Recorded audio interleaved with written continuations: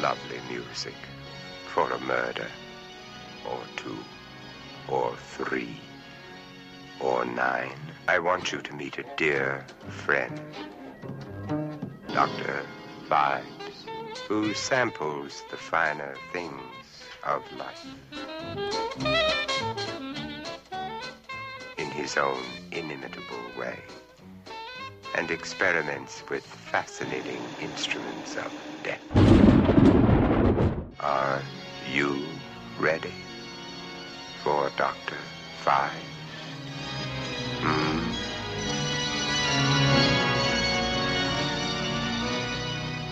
Probably the most terrifying motion picture you'll ever see.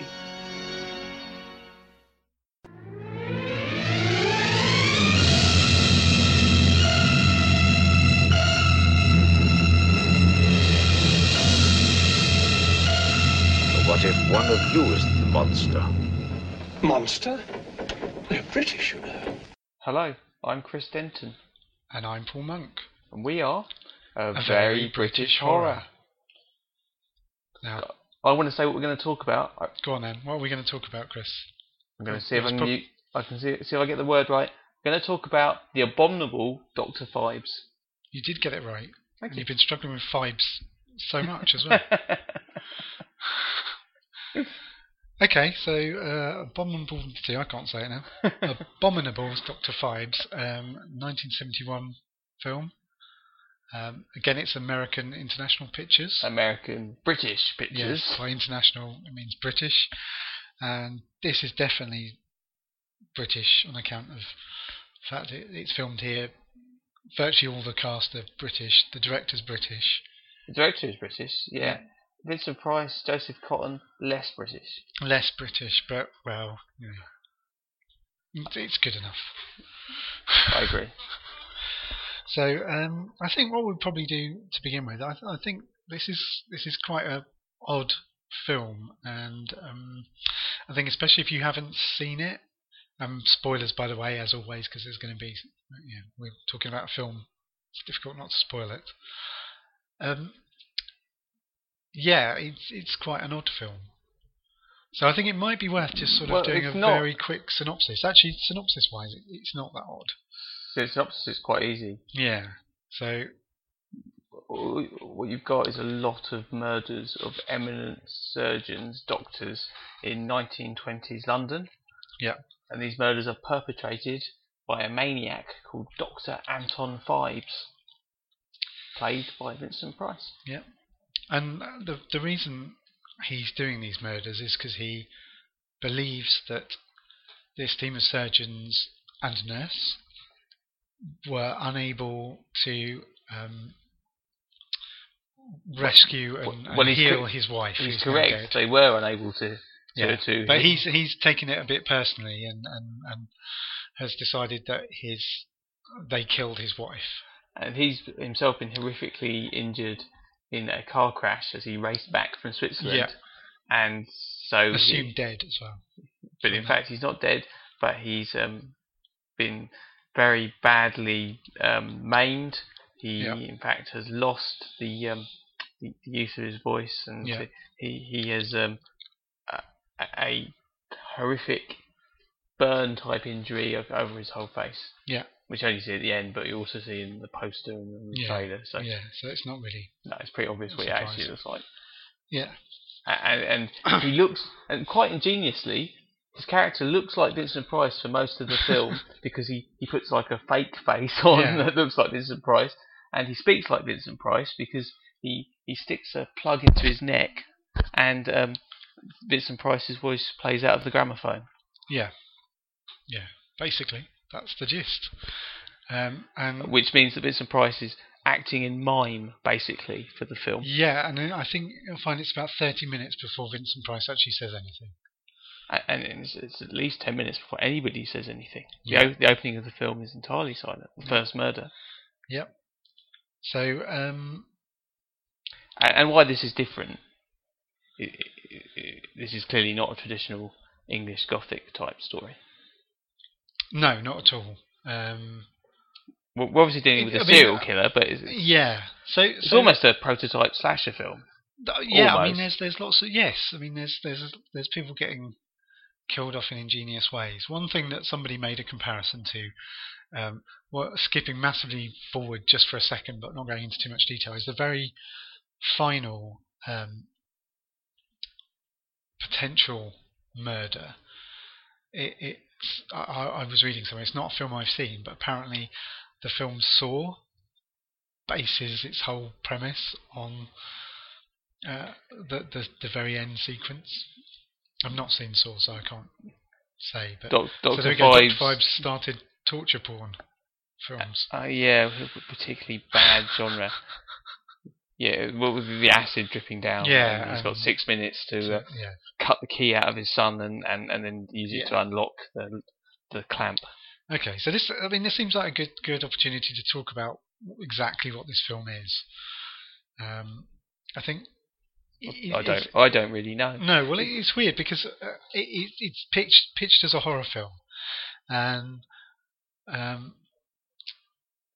think in the trailer they largely try to make it appear like a horror film, but it's a black comedy. It's very and it is actually very funny in places. It's quite gory. It's very grisly. Gory. There's some very nasty. There's one particular murder, which would be interesting to see if we both have the same one. But if you were to pick one murder, there's definitely one that just gives me the creeps and makes me just feel ugh. The Terry Thomas murder. Yes, and that's horrible. That's really horrible. So yeah, I mean, another thing when I was looking at looking for research on the internet and that, I did find one article which tried to claim that Dr. Phibes was a sort of comedy horror musical because there's an awful lot of music in it and a lot of dancing, which I didn't entirely agree with, but I could see that. I can maybe see. Music is very point. important in Dr. Phibes. Yeah. Music is very important in the Hammer Draculas and the Hammer Frankensteins. The James Bernard. Yeah. Dracula. Yeah. Dracula. But it's different in a different way, a more direct way in this film because the character of Dr. Phibes, he was an organist. An organist. So he was a pipe organ and one of the best pipe organists. And he has players. an organ in his secret lair. Yeah, he does. As well as a clockwork band. Yeah. And he's also a genius with mechanical things.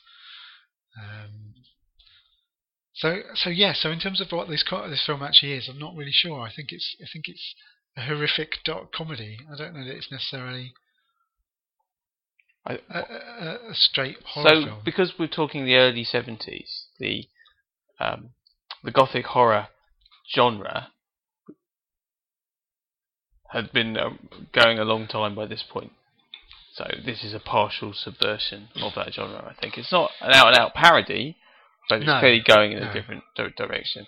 I mean, I say it's not English Gothic horror, it's not classic English Gothic horror, but we're still, for no particular reason, we're still in London and we're set in the 1920s, so you've still got all the costumes and stuff. I mean, it looks visually quite similar to The Devil Rides Out. It loves the costumes and that all that side of things. It does dwell on that, I think. Well, the set design actually lavish and the set design is probably more impressive than for The Devil Rides Out, the same kind of 20s period, but it really goes full on for Art Deco, doesn't it? It does. Even the poster is beautiful for this. The original poster for Dr. Phibes. Yeah. So I think this is very much. It's not exactly at the end of the classic horror period. Well, I term the classic horror period. No. But you can see it's a twist. And actually, in the early 70s, I think a lot of the most imaginative uses of horror genre, the most imaginative of these horror films, were being made just because we're at the end and people are playing with the generic conventions. Yeah, and it's definitely trying to do that. I'd like to point out though that although it is quite comedic, all of the actors do play it absolutely straight. There's no one sending anything up in this. Even Vincent Price. Vincent Price, he's a bit of an old hand in a lot of films. Well, he has a reputation for that, but he was tremendously talented. And he was great. Yeah, we've seen Witchfinder General, so we know he could really act. He could be really frightening if he wanted to be. Dr. Phibes it's difficult because he's acting a wax mask of his own face. And he can't speak. No. And maybe we'll get onto that in more detail a bit later. But he's even though his actual character is frankly ridiculous, he's still playing it absolutely. His motivation is pretty thin. Yeah, but he's playing it absolutely straight, serious. There's no sort of sending up at all, which makes this, I think, which helps this whole film to work. When I think really it probably shouldn't, because it's just mad. I think we should also mention there is a sequel to this film. Yes. Which we're not really planning to talk about, but we should just mention that there's also Theatre of Blood, which is a slightly different angle on the very same kind of film. In Theatre of Blood, he does a load of crazy murders in a very similar way. And, that one is an actor trying to get revenge on all the critics that gave him bad reviews, and that one is perhaps even more famous than Dr. Phibes. First Dr. Phibes. Yeah, but there's no pouring wine down a neck hole in Theatre of Blood. Well, so this does have that over Theatre of Blood. Yeah, I'll give you that. Okay, well, should we talk about, because there's quite a lot of characters in this. Most of them don't last very long, but should we go into the characters? By all means.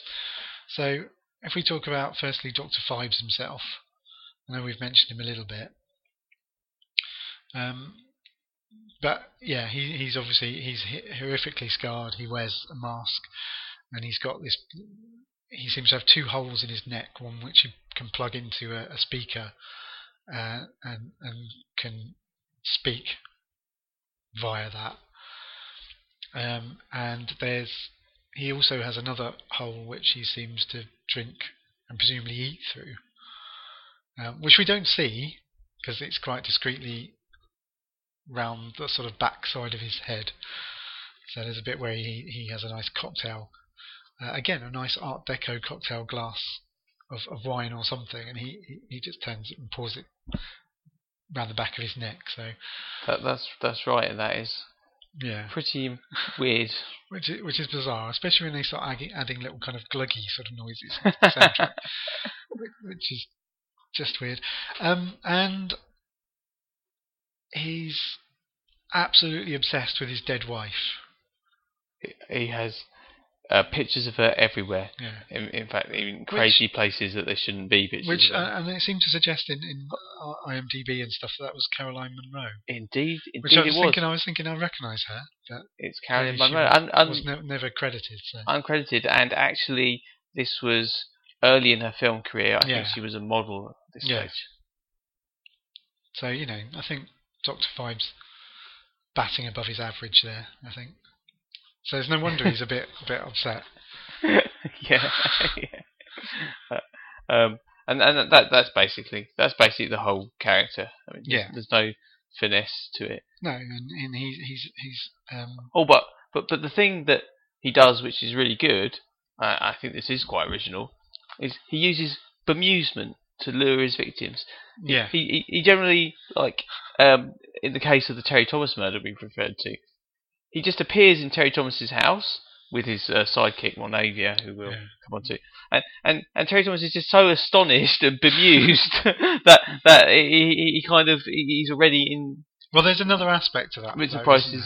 I don't think he recognises him. No, but there's another aspect to it in terms of he's already sent Volnavia in, and she's sort of doing the Dance the Seven Veils, that kind of seduction thing. Yeah. Well, no, she doesn't even really do that. She just kind of turns up and looks a bit seductive and.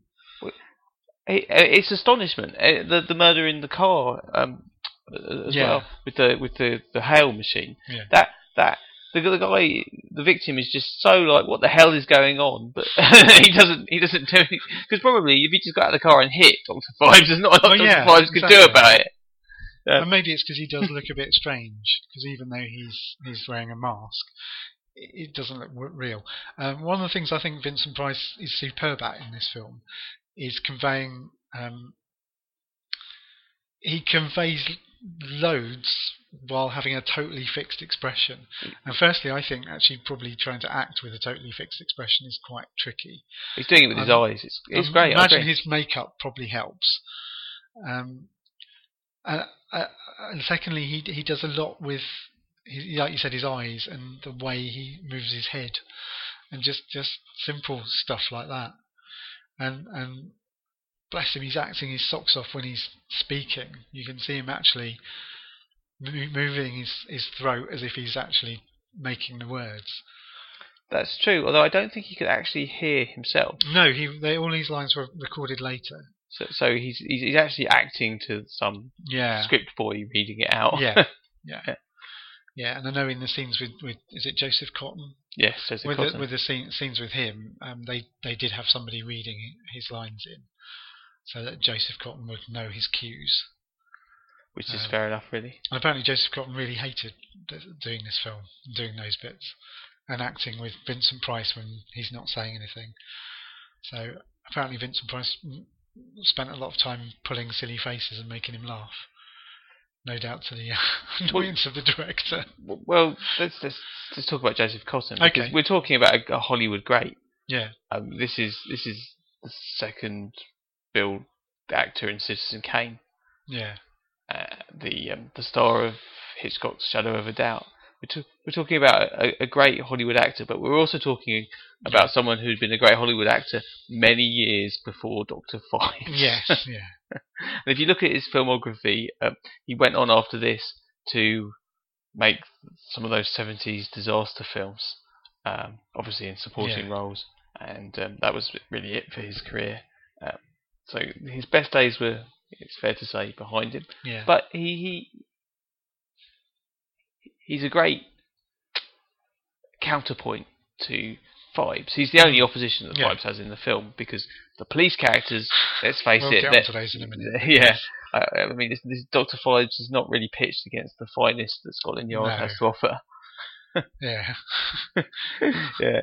I'm sort of a bit worried that they're the finest Scotland Yard has to offer, but yes. Apparently, the character that Joseph Cotton plays, Dr. Vesalius, that role was offered to Peter Cushing. Yes. Who couldn't take it because of the illness or probably death of his wife, depending on the filming. She died in 1970. Yeah. No, I think she was. It was around that time. She was very ill at that point, so presumably it wasn't too long. Indeed. And Peter Cushing, traditional horror star. Joseph Cotton didn't really ever make a horror film, but very famous. Yeah. So always, it's like, to me, this is like Harry H. Corbett in a Carry On film. It's someone who shouldn't really be there, but who let's see how he does. Oh, he's done quite well. Yeah. Yeah. That's my incisive commentary on the casting of Joseph Cotton. Yeah, and actually, he's given we've had a run of sort of films with American actors in that traditionally weren't horror film actors necessarily. Well, that's right. Night of the Demon as well, and Die Monster Die. Yeah. This Joseph Cotton, he's actually quite good. He's the best of the bunch. I think he's reasonably convincing. He is totally convincing as a sort of top surgeon, in a way that the other two Americans we've talked about just aren't. He does that Hollywood Golden Age walk where he swings his arms. Notice that? Oh, I haven't noticed No, that.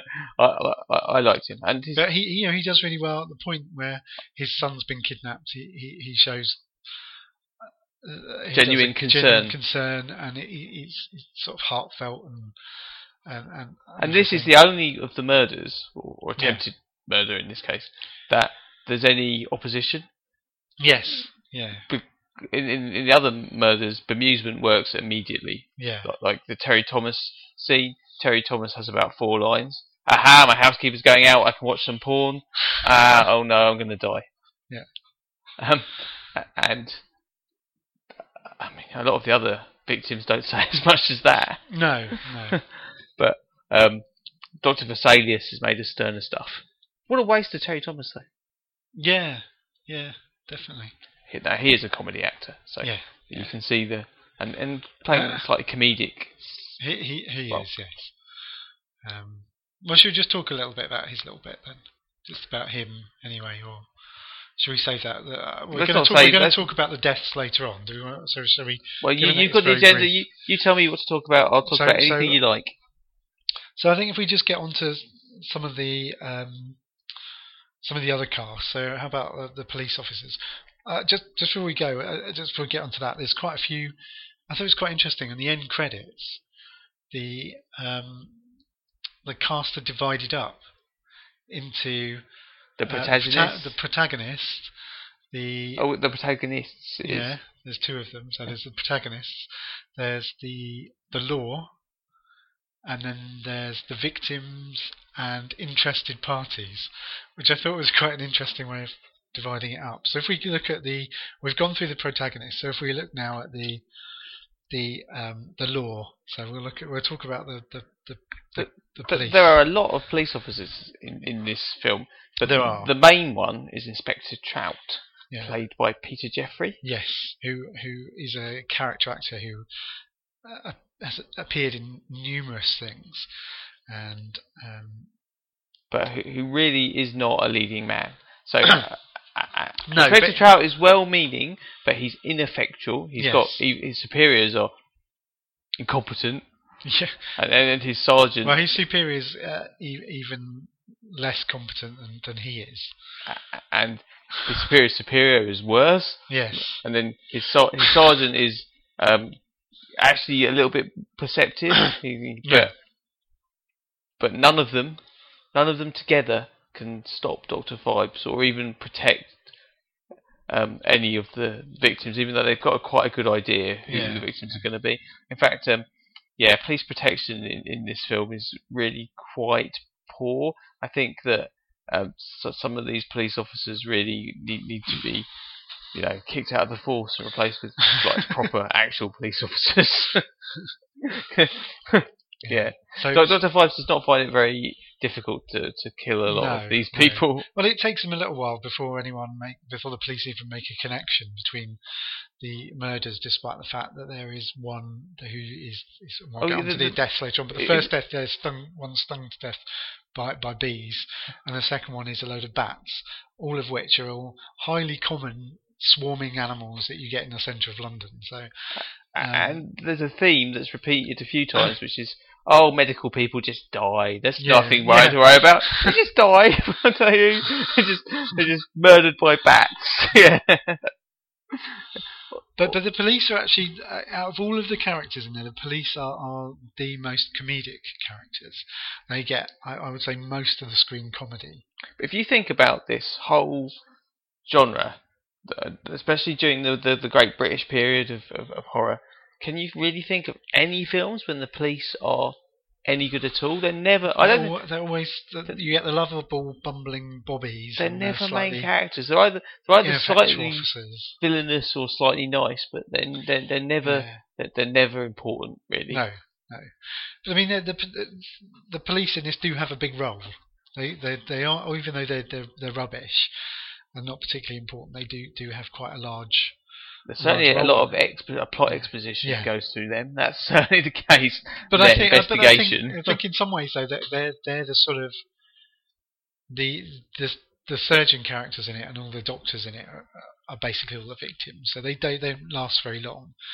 So I think the police officers are the way that the film grounds it in a little bit more normality, shall we say? That's right. Because it's quite a bizarre film. I mean, Dr. Phibes spends a lot of his time in his lair, which is, like you said, very Art Deco. He can't with his really talk. I mean, he can talk, but not in a very conversational way. He's with his band of with his clockwork musicians, which are which are very, very freaky. And oddly enough, certainly from a distance, all look like Frank Sidebottom. I thought Frank Sidebottom. Yeah. So for anyone that isn't familiar with Frank Sidebottom, you should be. He was a how would you describe Frank Sidebottom? The guy with the papier-mâché head on his head. He was sort of a There's comedian, there's also a Michael Fassbender film about him, so it should Yeah. be quite widely known. Yeah. But Although for some reason in that film he's American, so that's all lies. It's not really based on it's sort of based. That film's based on Frank Sidebottom rather than actually being him. Yeah. But yes, so anyone listening in America will have probably no idea who Frank Sidebottom is, but he was a sort of entertainer, stroke comedic singer, and it was quite anarchic. But if you look him up, if you don't know who he is, Google him on Google, and you'll see a picture of him, and you'll see what we mean about the band looking a bit like him. Shall I Google him on Bing? You can Google him on Bing. You can use other search engines if you want. Now that's cleared up. So there's that, And Volnavia. and Volnavia, who we never really find out exactly what she is. There's hints early on, I think, that she's also some. I don't know if you picked up on this, but I think it sort of hints that she's also a clockworky type robot type machine. She certainly doesn't really display any human characteristics, but I actually think she's a violinist from his old orchestra. Only because a couple of times she does play the violin. Yeah.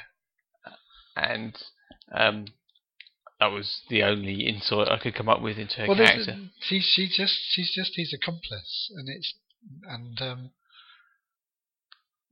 she doesn't really display any emotions, and she spends a lot of her time flouncing around in ridiculous over-the-top dresses in the lair and dancing with Dr. Phibes.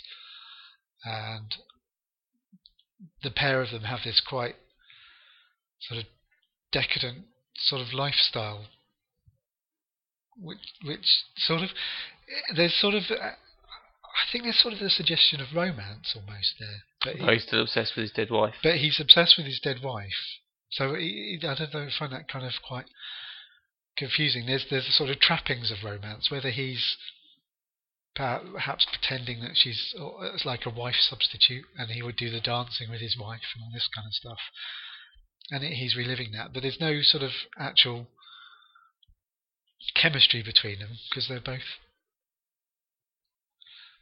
fairly unemotional. So their relationship remains in mystery. Yeah, so it's just strange.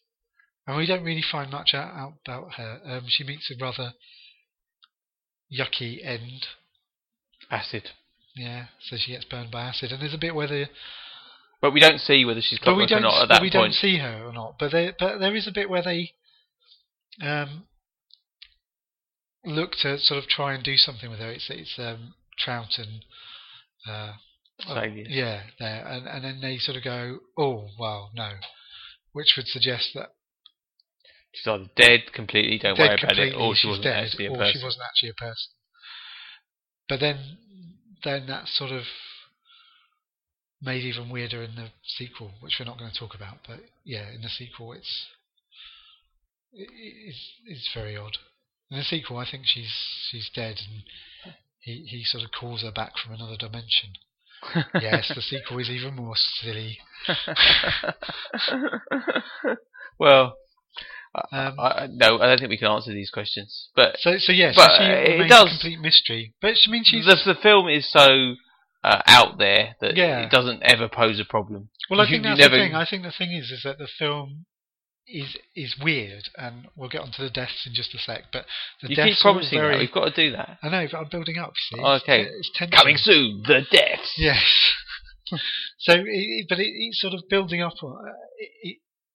Yeah, they're you've thrown me now because I can't remember what I was saying. Don't worry, we'll get on to talk about the deaths soon. The whole film, I think, is one of these films that just is probably not worth trying to think too deeply about it. And it doesn't really stand up to too much scrutiny. No, but at the same time, if it's like magical unreality, you just got to go with it. Yeah, and you could imagine that perhaps what a David Lynch version of this film would be like. Quite similar, I think. I don't think it would be that different. It would probably be perhaps a little bit weirder. tremendously weird. There's actually rather shockingly, when I was looking through this, there was around about May last year, there was a lot of talk about Tim Burton doing a remake of this with Johnny Depp. To which I say no. Leave it, Burton. I think it would be great because I really like Dark Shadows, but I think I'm alone in that pretty much. And I think following the failure of Dark Shadows with almost everyone but me, there's not much likelihood of them going back and doing something similar. No. So I think they're doing Alice in Wonderland 2, which is the most artistically bankrupt film they could possibly make. Yeah, definitely. But yeah, we'll save that for the Tim Burton podcast. Well, maybe we're never going to do. Well, we might do, because Sleepy Hollow probably counts. Well, it could count at a push. No. It's British. Sleepy Hollow's as British as Dr. Phibes. Is it? Well, I mean, it's set in America, but I think filmed in England. That's why the cast is English. That's true. In fact, deliberately a Hammer horror cast. It's got Michael Gough in it, and Christopher Lee. Yeah. Anyway, we're getting off the subject. So I think the police counterbalance all that weird stuff. what about the other victims? Before we get on to the deaths, what about the other victims as characters? I mean, a lot of them are quite similar. A lot of the male doctors are quite similar. Yeah. I think you don't really get a sense of a lot of them. Terry Thomas is probably, because of his expertise. Yeah. He probably did a day's filming, but he gets his character across very well. Yeah, he's basically, I mean, put too fine a point on it, he's waiting until his housekeeper goes out so he can watch a dirty film. We've all been there.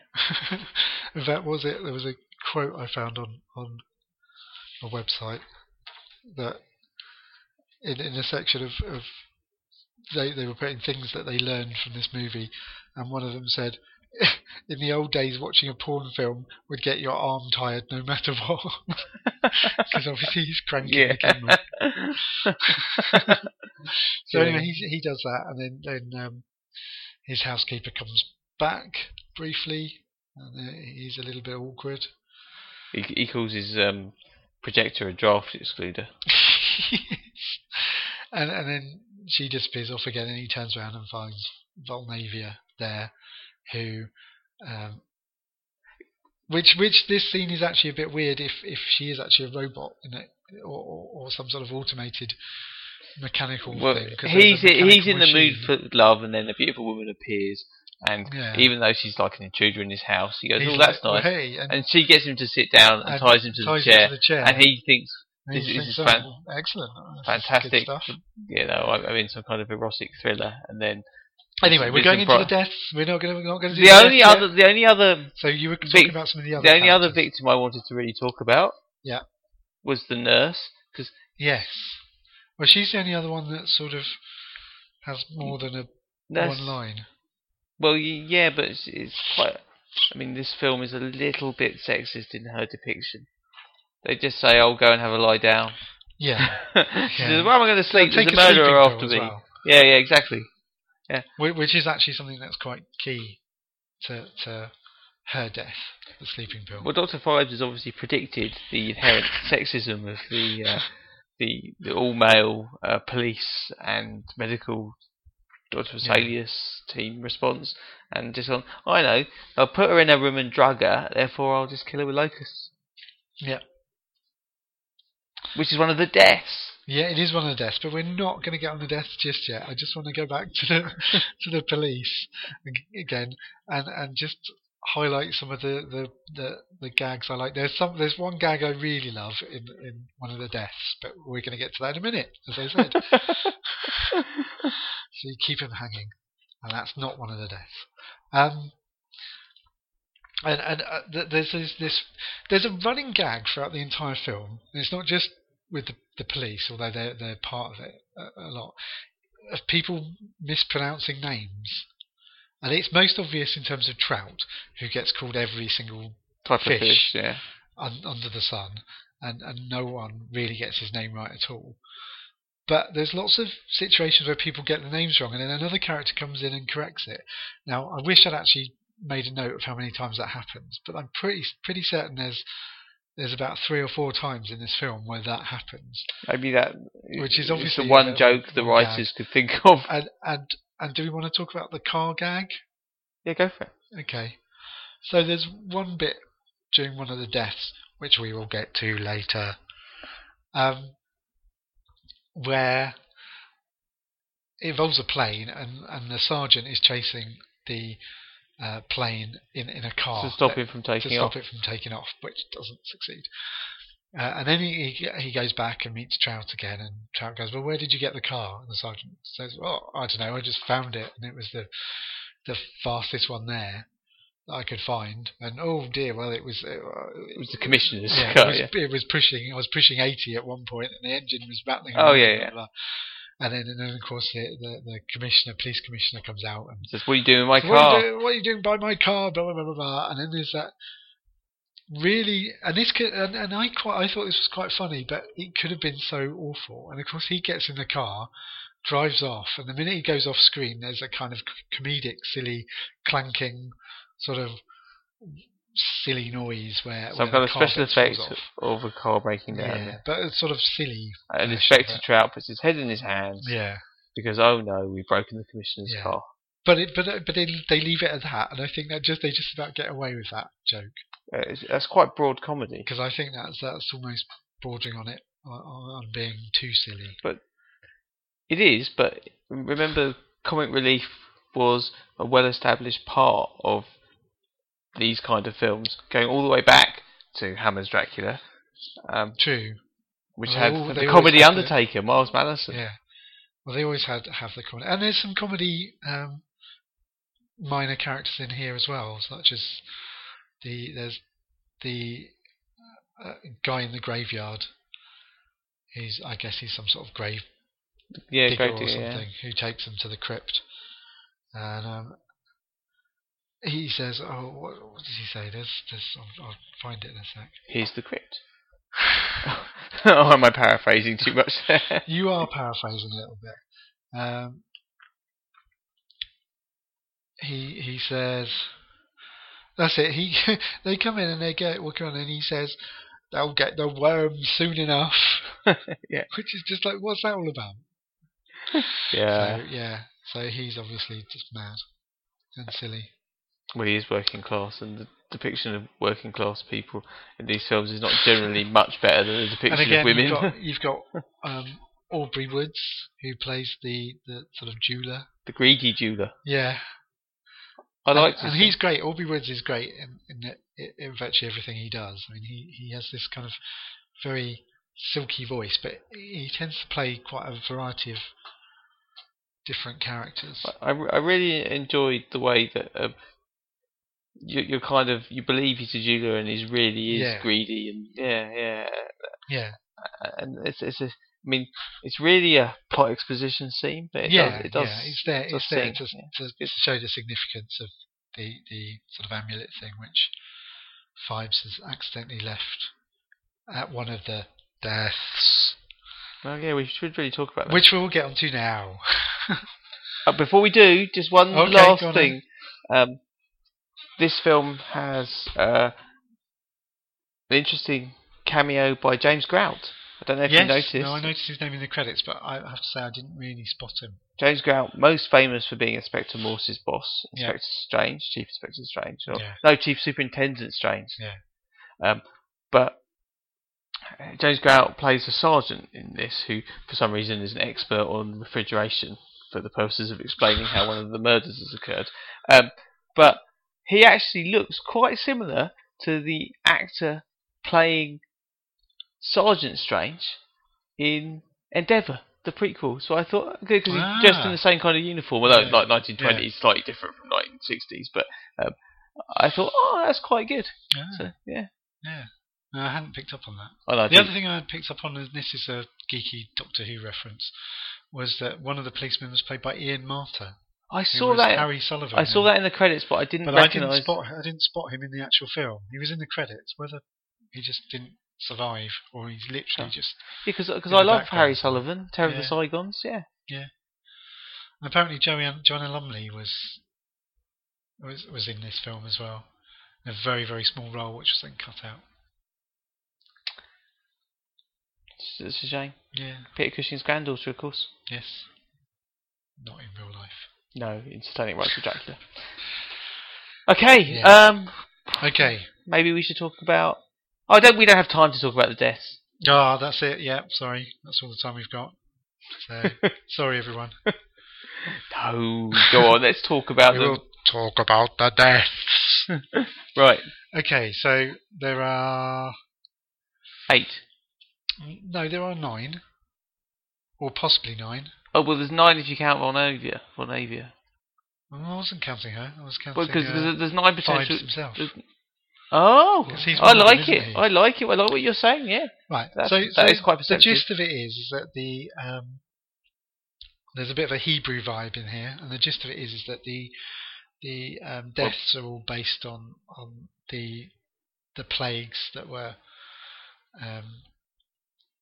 descended on Egypt by, remind me of my biblical Hebrew mythology here. Well, I don't think specifically Hebrew. This is just the Well, the Old Testament. These are the plagues.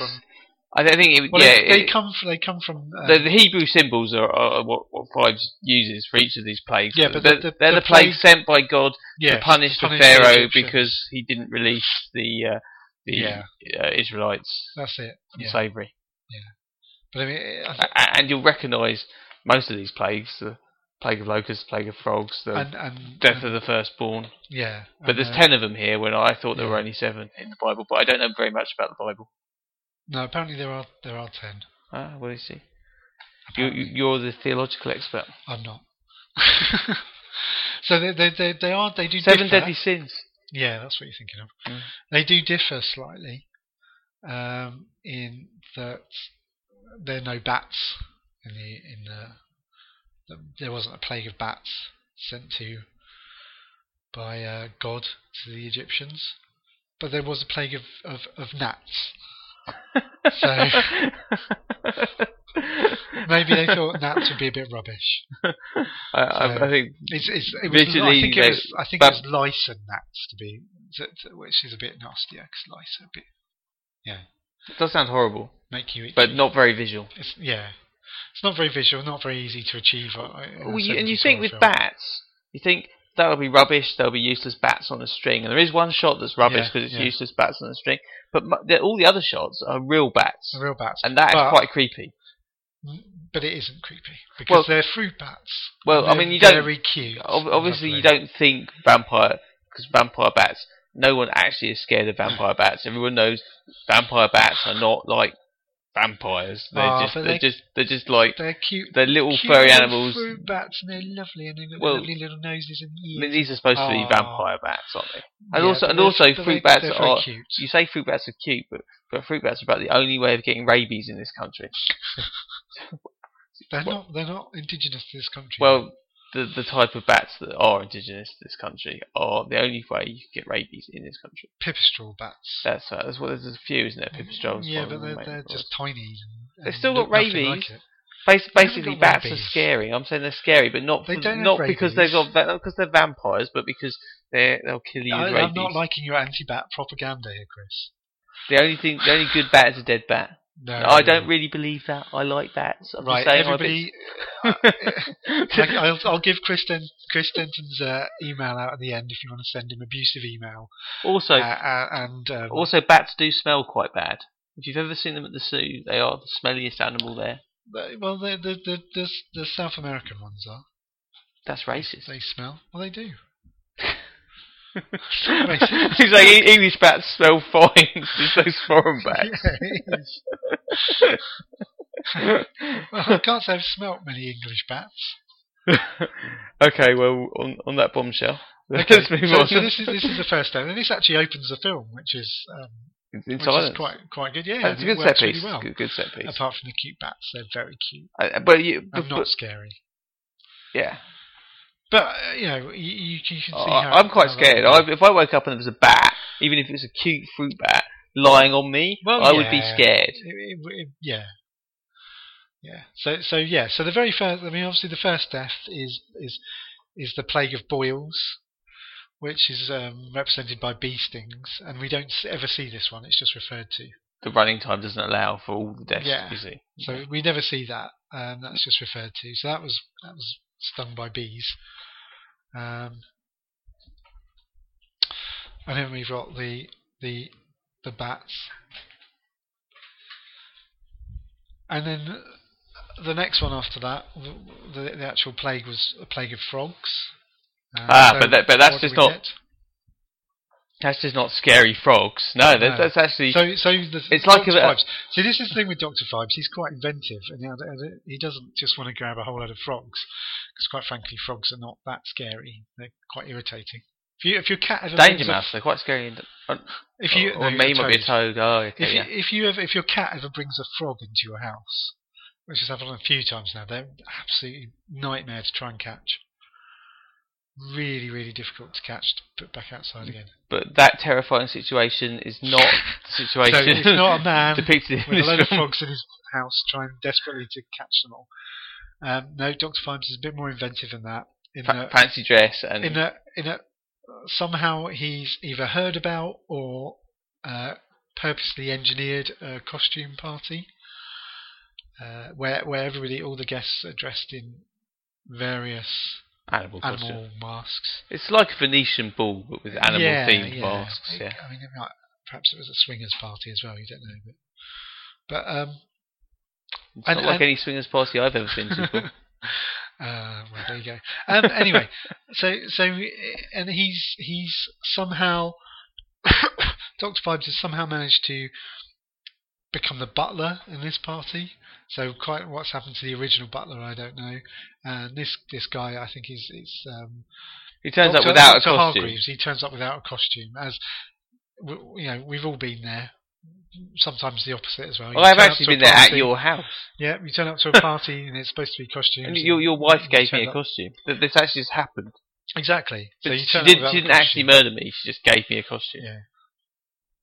So. Or was it a murder plot? Well, I don't know, but it obviously didn't work. But in quite a similar way, Doctor. Or the other way, you turn up in costume and thinking it's a costume party and there isn't one. But obviously that wouldn't be. That's only Fools and Horses. that wouldn't work, or every sitcom ever. But that wouldn't work in Dr. Phibes' plan, because what he's got is a lovely, ornate, and it really is. Again, it's a very work of art, ornate frog mask, and he hands it to Dr. Hargreaves, who then puts it on his head. But it's a mechanical frog head, and it gradually starts. There's a little cog, and it gradually starts to pull the mask closer and closer together. And then he got screams and collapses, and then you can see. But of course, no one realises that he's in any pain or anything. And then after he's died, the blood pouring out the bottom, yeah, which is a bit grim as well, isn't it? It's well done. It's well done. You can't fault the design of this film, and that is an effect that is particularly effective to see.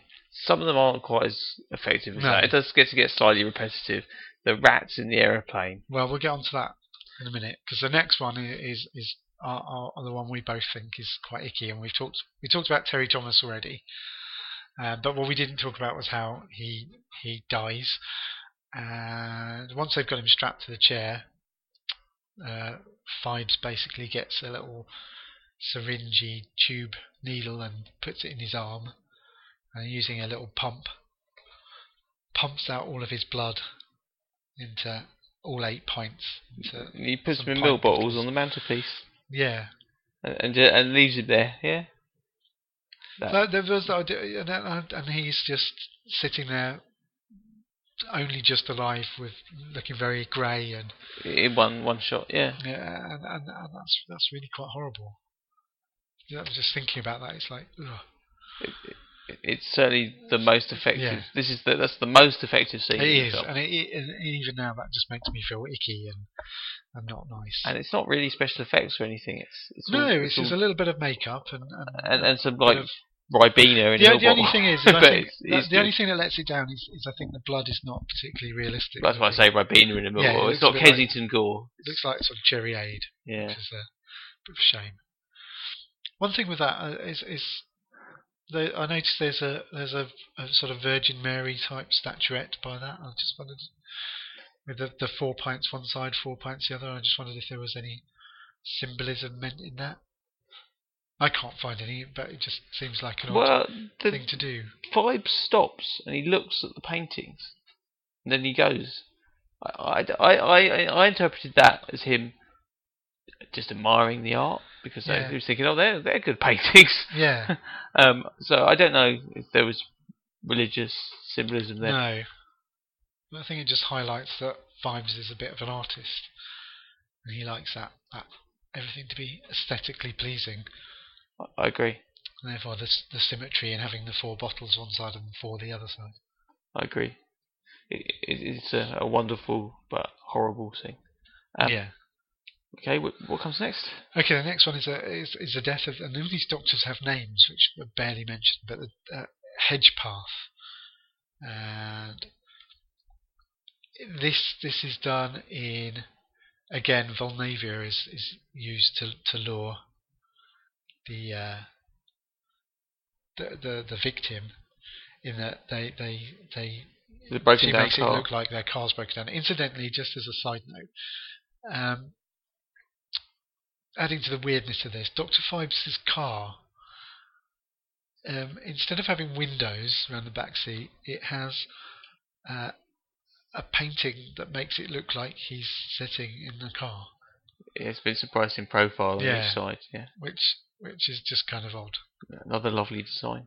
Yeah, it's lovely, but it's just sort of a bit weird and a bit quite odd. I'm not quite really attention-seeking, isn't it? Really If you were exactly. a murderer, you wouldn't make it that obvious you were But in again, the car. it's that whole sort of art aesthetic, I suppose. Yeah, but And magical presumably unreality. Presumably it's a painting of him pre-accident as well, perhaps. I don't know. Yeah, I agree. I agree with that. I agree. Anyway, so the Volnavia's by the car, looking like it's broken down, and Dr. Hedgepath is being driven by his chauffeur, and they stopped. He says to the chauffeur to stop and give the girl a hand. At which point, Phibes comes out, a quick sort of karate chop type thing to the back of the head, and he's unconscious. Yeah, he doesn't actually kill the chauffeur. No. Which shows that that Phibes is not a complete monster. He's very focused on his killing. Yeah. He doesn't just kill random people. So the next thing is he's got this kind of weird gadget thing. I'm not really sure what that's for, and that gets installed into the doctor's car. Well, what do they do? Do they? It's James Grout that explains afterwards what happened. Go on. He basically turns the car into a super freezer, doesn't he? Yeah. He uses the car's engine to freeze the cabin to minus 100 degrees. Yeah, it's sort of like a weird fridge kind of. Yeah, I'm really not sure that would have been possible in the 20s. But well, it depends, because it depends if you can get quite good results with. You can make dry ice with a fire extinguisher. Well, so yeah, but I wasn't sure. That's pressurized. I wasn't sure how he managed to do this and to freeze this Dr. Hedgepath to death so quickly that Dr. Hedgepath doesn't just go, "Oh, that's interesting," and then get out of the car and walk away. This is what I mean about not thinking too deeply about I mean, I could see because it has another great scene of bemusement where Dr. Phibes opens the door with the machine in his hand, and the Dr. Hedgepath just goes, "Huh? Hey?" Yeah. but that's going to wear off. He tries to run away. Yeah. He tries to run away. But So anyway, if anyone has any suggestions about how this could possibly work, this machine, do let us know in all the usual places. So he gets frozen to death, and that's a plague of hail. The previous one was the plague of blood. I'm not quite sure what that entailed, but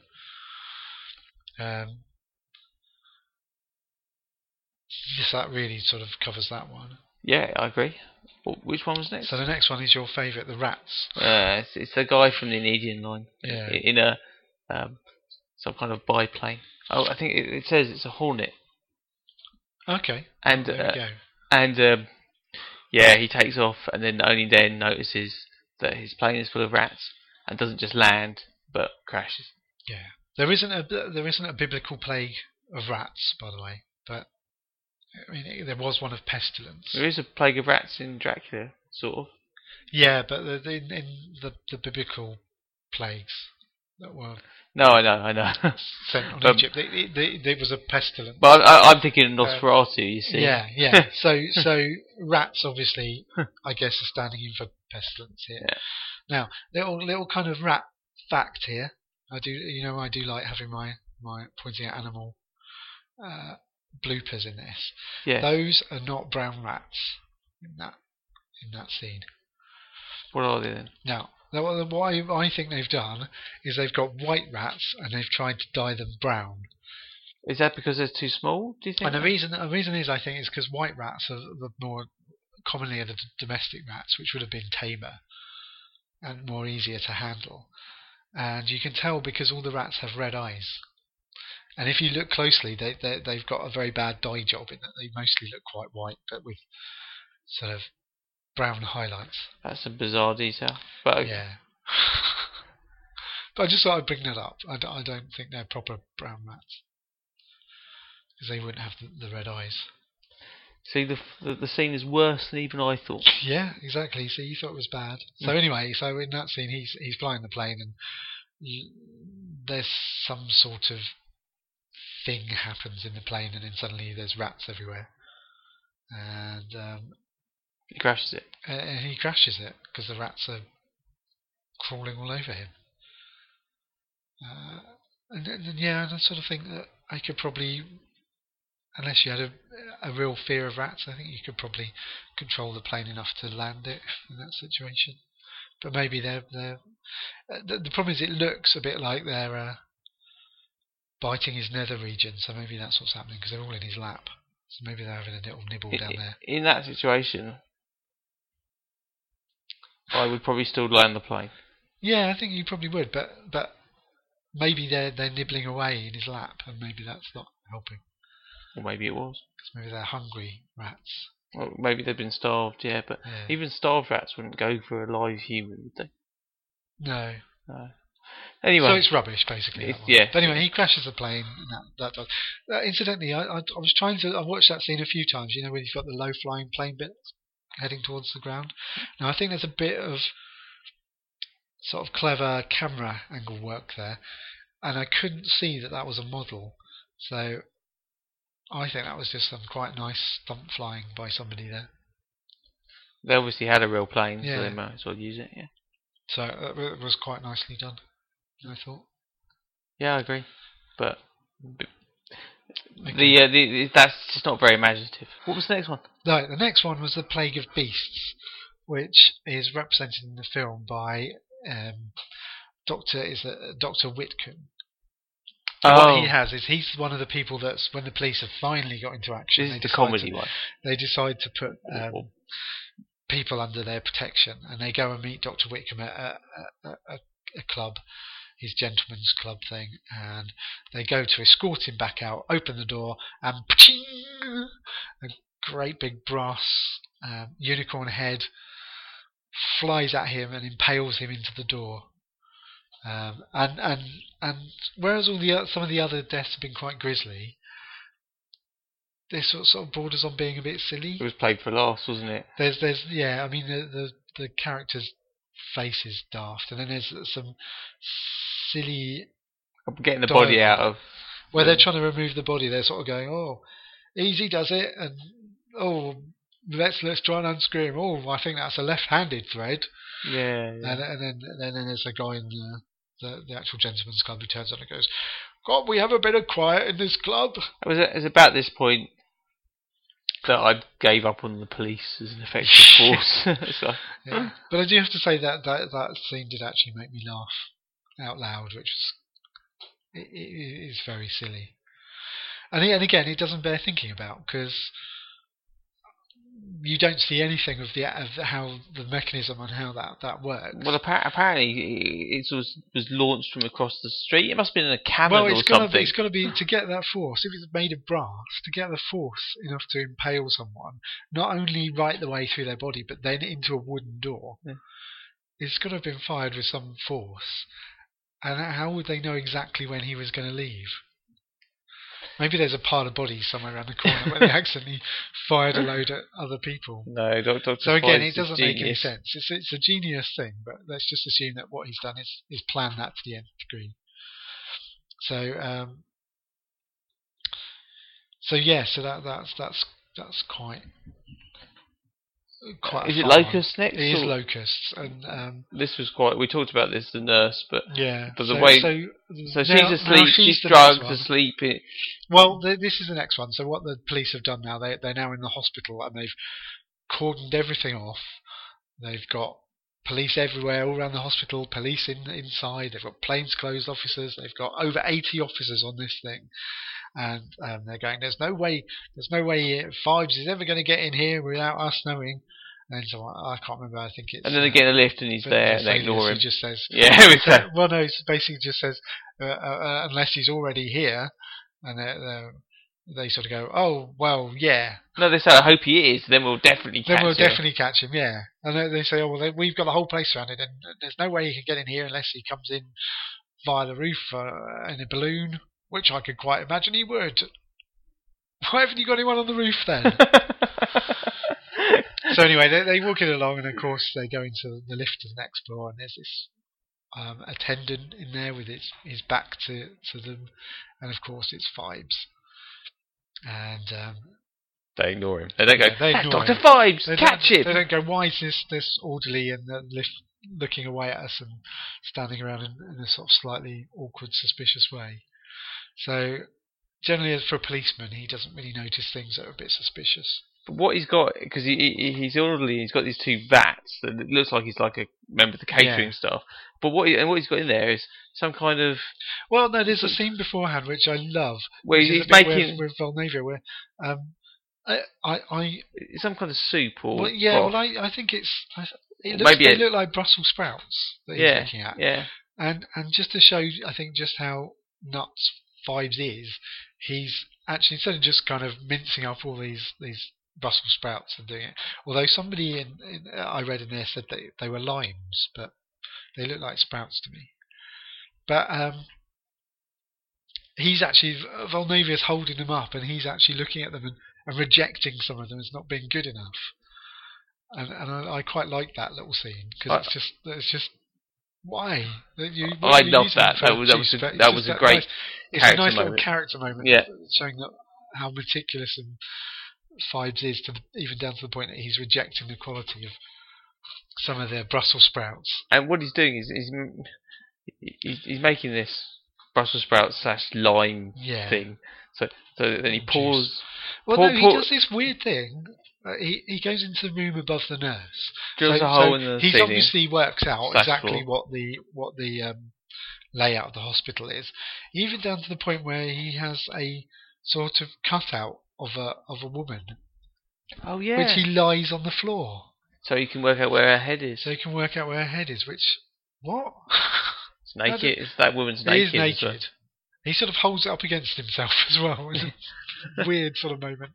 But I was watching that and thinking, what? How does that work? How he must have to know exactly how the beds are orientated and then know exactly where to put it down. Magical unreality. Well, in which case, if he knows that, he would know where to drill anyway without having to put that down. To be honest, it doesn't actually be that precise, because he just got. And it doesn't. No, and it's not that precise, because he starts dribbling this stuff all over a pillow and everywhere else. So it's a really odd thing. But whatever this stuff is, the Brussels sprouts or the limes look like Brussels sprouts to me. I agree with you. Yeah. He pours it all over her face, and of course she doesn't wake up at any point because she's been drugged. Because she's taken a by the good pill, guys, presumably. But I think if you had it all over your face to the degree that she had it all over her face, you would probably still wake up even with a sleeping pill, wouldn't you? I don't know much about sleeping pills, but I'm thinking entire face covered in whatever sticky Vesalius goo. gave her, she's totally out. I'm thinking it's Rohypnol, isn't it? They've got to have done something.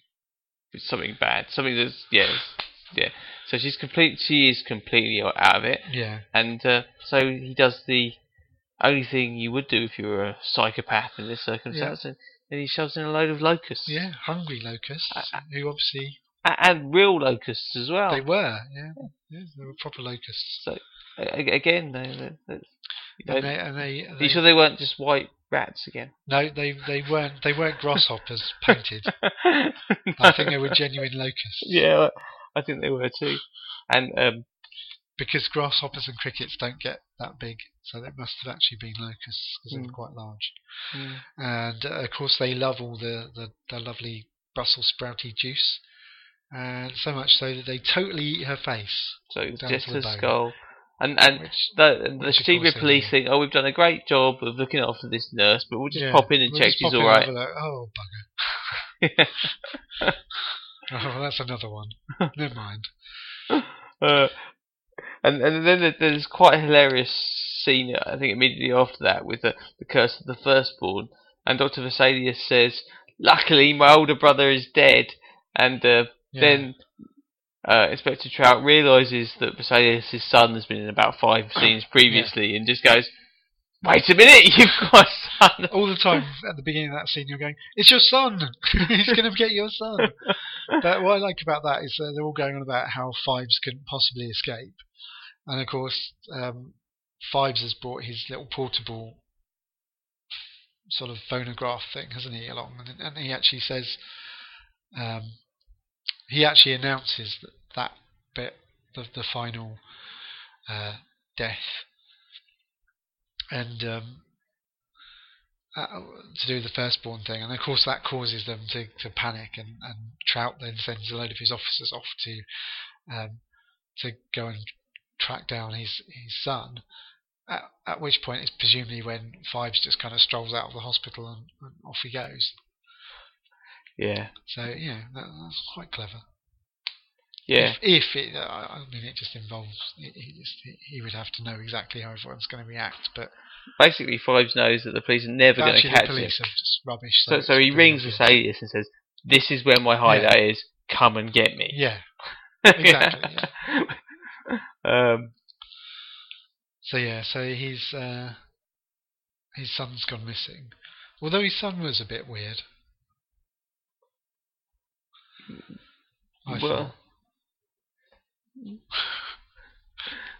Well, yeah, maybe not the greatest actor, but it was a bit of a thankless role. Yeah. I mean, for the set piece that we come to now, he's unconscious anyway. Exactly, yes.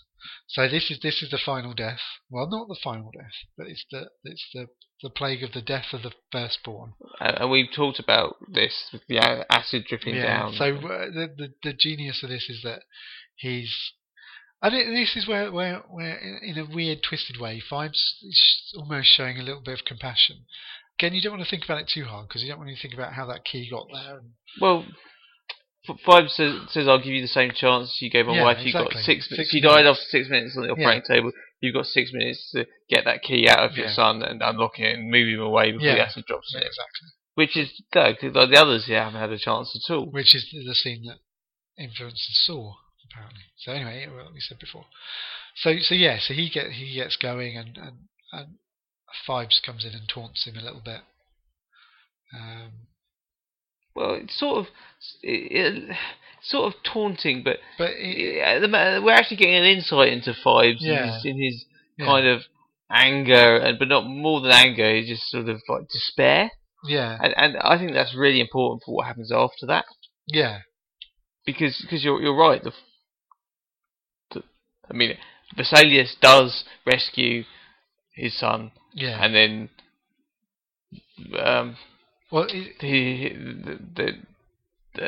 then his assistant, I've forgotten her name. Volnavia. Said it lots already in this podcast. Got it. She's killed, but then Phibes retreats back down. There's a bit before that we're missing a bit where he takes off his mask and reveals what he really looks like. Yeah, we covered that slightly earlier. But I don't think that's quite as creepy as it could be. It's too funny. and it sort of doesn't look. He's much creepier with the face on, I think. And it's given away in the publicity material to the film. Yeah. But what is creepy, which I think really did work, is when he goes back down into his like private chamber, and then you see he's got the body of his wife stashed there, and it's like a coffin, a double coffin, and so he basically that sort of clips down into the floor. He lies down next to her, shoves like a tube into one of his veins, and then the blood comes out, and then you see like embalming fluid. Yeah, blood come out, embalming fluid go in. Like basically, he kills himself. So he kills himself so he can be with her. He's achieved what he wants to achieve. Yeah, and then Vesalius and Trout come out along, but because the coffin is disguised. They just go, oh well, he's gone. Oh well. Go, oh, well, and then they say, oh, what about that other plague, the 10th plague?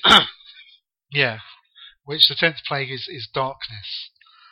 And so we're assuming that that is the darkness that represents Phibes himself and killing himself, so therefore going into darkness.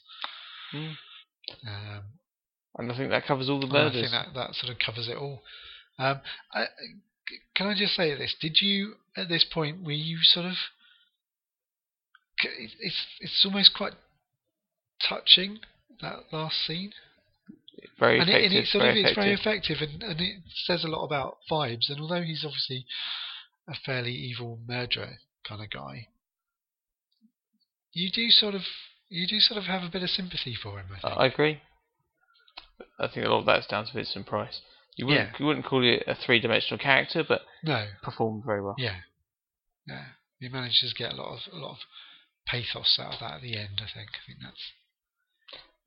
that's possibly why this film is quite well regarded. Yeah. And then of course it ends with a version of a sort of organ version of Somewhere Over the Rainbow. That's the music. I like that. End credits. I didn't get that, but I liked it. Yeah. And then after that, a laugh. Yeah. Which indicates he might not be dead, and there might be a sequel. Which I thought was a bit crap, if I'm honest. I thought it was a bit unnecessary. I don't think you needed to have him laugh. Firstly, that would mean he have to be plugged in somewhere. and that kind of it just ever so slightly cheapens that ending. Wow. Because Dr. Phibes is a laughy sort of villain. I agree. I thought it was part of the soundtrack rather than it was actually a plot development. Yeah. Anyway, this is already on course to be the longest podcast ever, so perhaps we should wrap it up. Okay, so let's wrap it up. Well, our longest podcast ever, not the longest ever. No, I'm sure. It's not a world record. No. So we'll wrap it up with the questions we ask at the end. So first one, did we enjoy it, Chris? I enjoyed bits of it. It's not exactly the kind of film I like. It's not really gothic horror. I don't really like a lot of grisly murders. I don't really get entertained by them. But having said that, it was quite well done. I have to say I really enjoyed this. I really liked it. In fact, it was one of my favourite films we've watched so far. This is one of my least favourite. Okay, well that's interesting. But yeah, no, I found I really enjoyed it, and it did actually make me laugh, and I did like the bizarreness of it. So before going into rewatching this, I did way prefer Theatre of Blood, which is similar but funnier. Yeah. And I'm sticking with that. I like Theatre of Blood a lot more. I've never seen Theatre of Blood, though. We're going to cover that at some point. Yeah. So I'm looking forward to that. But yeah, I did enjoy this, and I enjoyed the weirdness of it all. I mean, I'm quite a big fan of fairly... I did like that, but I find a little of that goes a long way. Yeah. And it's no real substitute for plot and character. No. And again, it's a case you don't want to think too much about this film. Okay, so do you think the film holds up? Surprisingly well. Yeah. It's still pretty horrifying, actually. Yeah. Yeah, I do think that. It's got the effects are all good. They're good. Yeah. There's nothing that... I mean, there's a dodgy bat shot. Yeah. It was the only shot that wasn't there's nothing in there that really, really dates it in as being a sort of cheesy No, 70s film. that shot of the skull of the locusts have got at the nurse, that was a little bit. Yeah. I mean, in a totally contemporary film, it would have been a bit more horrible, because it's a skull like that. You know, that there's been comedy sketches where that's been the punchline.